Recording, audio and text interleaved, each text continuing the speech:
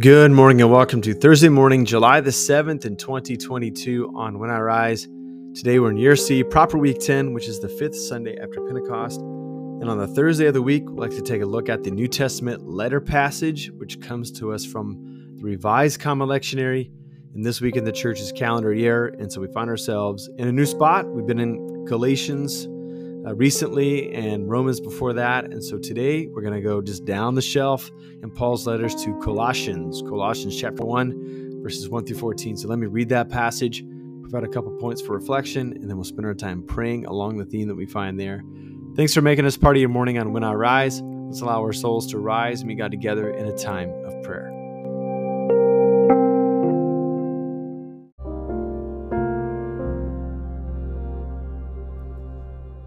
Colossians chapter 1, verses 1 through 14. Paul, an apostle of Christ Jesus by the will of God, and Timothy, our brother, to God's holy people in Colossae, the faithful brothers and sisters in Christ, grace and peace to you from God our Father. We always thank God, the Father of our Lord Jesus Christ, when we pray for you, because we've heard of your faith in Christ Jesus and of the love you have for all of God's people.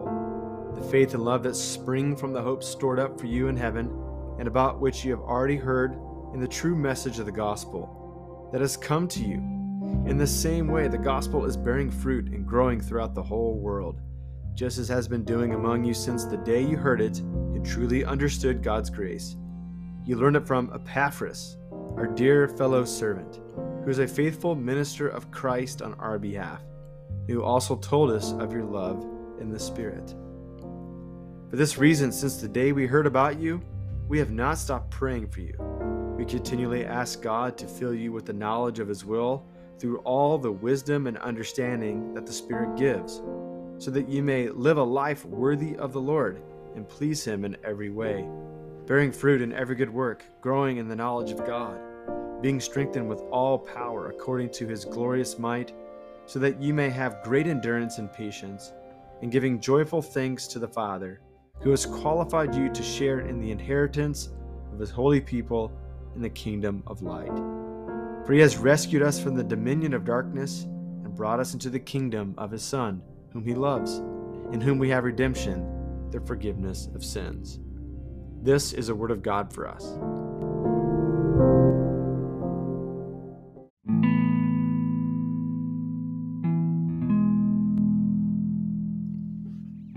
Holy run-on sentence, Batman. I mean, that last part of this passage is one long sentence, it seems like. But Paul is trying to cram as much as he can in this opening paragraph to a church that he admires and loves, and obviously he's been praying for quite some time. The Colossian church is under some significant pressure. We know that they are kind of in a distant land. They're in this Asia Minor part of the Roman Empire. And they're like in this trade triangle with Ephesus and with Laodicea on one hand. And so there's like this trade route that goes from place to place. And Colossae seemed to be like this on-deck circle. Like if you wanted to try to perform and have success in Ephesus, which was the large city and port city in this part of the world, then you needed to kind of hone the act and the craft in a place like Colossae. And so there was no shortage of snake oil salesmen, philosophers trying to tell a tall tale in order to mesmerize the people. And so planting a church in this circus-like environment must have been a tough task. So I think on the surface of it, we have to admire the Apostle Paul and the early workers of the church. When they looked at different cities, they didn't shy away from any of them. They believed that Jesus was raised, that He was the Lord of the whole world. And so why not try to find some faithful people in each and every city that you can, and to try to make something out of nothing, and to plant a church and to reach more people and to build up the saints, right? I mean, today church planters look at different towns and cities and they find if they're advantageous or not. Someone might look at the Pacific Northwest or the upper East Coast of the United States and just imagine that it's too difficult of a place to plant a church. There's not a lot of spiritual people there, people that attend religious services. Some people even call it like a religiously dry part of the world. But let's be honest, every place where we find ourselves, is both brimming with opportunity and it's full of obstacles.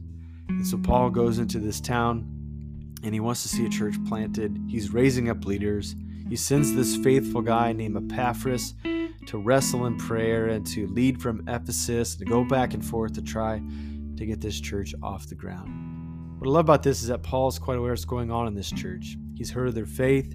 He's heard of the guts that they have and their spirituality, and he's never ceasing to pray for them. And so I could just see Paul just wrestling deep within, understanding the different issues and problems and the strife of planting a church in this type, in this part of the world.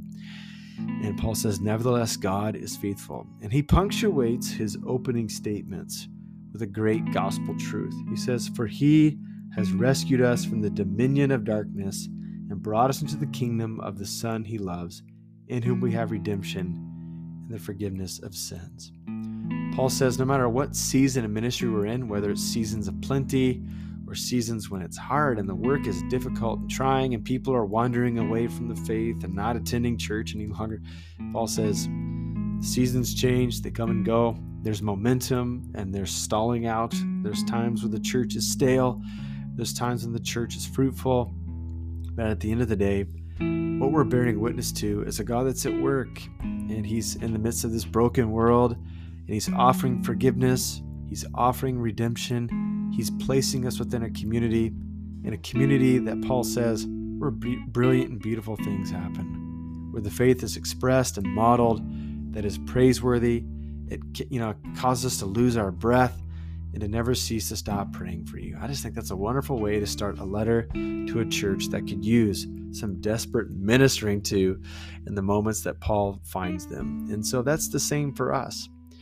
We might be wringing our hands about some things that are happening in the world, or we might be thinking things are looking up in the world around us. Nevertheless, this gospel truth is prevalent and it's true, that in him we have redemption from our sins. And he's rescued us from the dominion of darkness. So with that in mind, let's spend some time praying to our God this morning.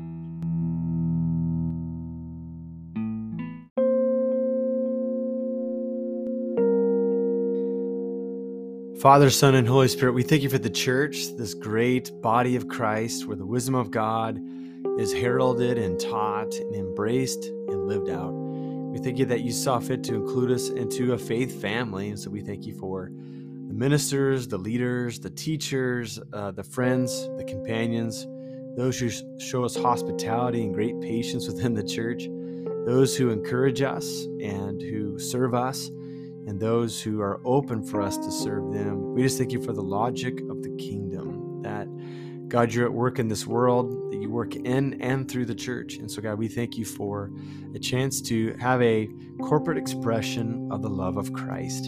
So God, we pray that you use our churches today, no matter where they are, dotted over the map of this whole world as we're listening in this morning. I pray that you'd fill our churches with enthusiasm. And I pray that whether this is a season of plenty or a season where things seem to be stalled or where the work and progress forward is challenging and difficult, I pray that we would not lose heart, that we would have our knees strengthened, that our arms would be fit for the task. And I pray that we put our hands on the plow and not look back, that we move forward for the kingdom of God's sake. So God, use all of our lives and use the corporate communities that we find ourselves in. And I pray that we would bear witness to what you're doing in the world and that people would come running and seek to be a part of it as well.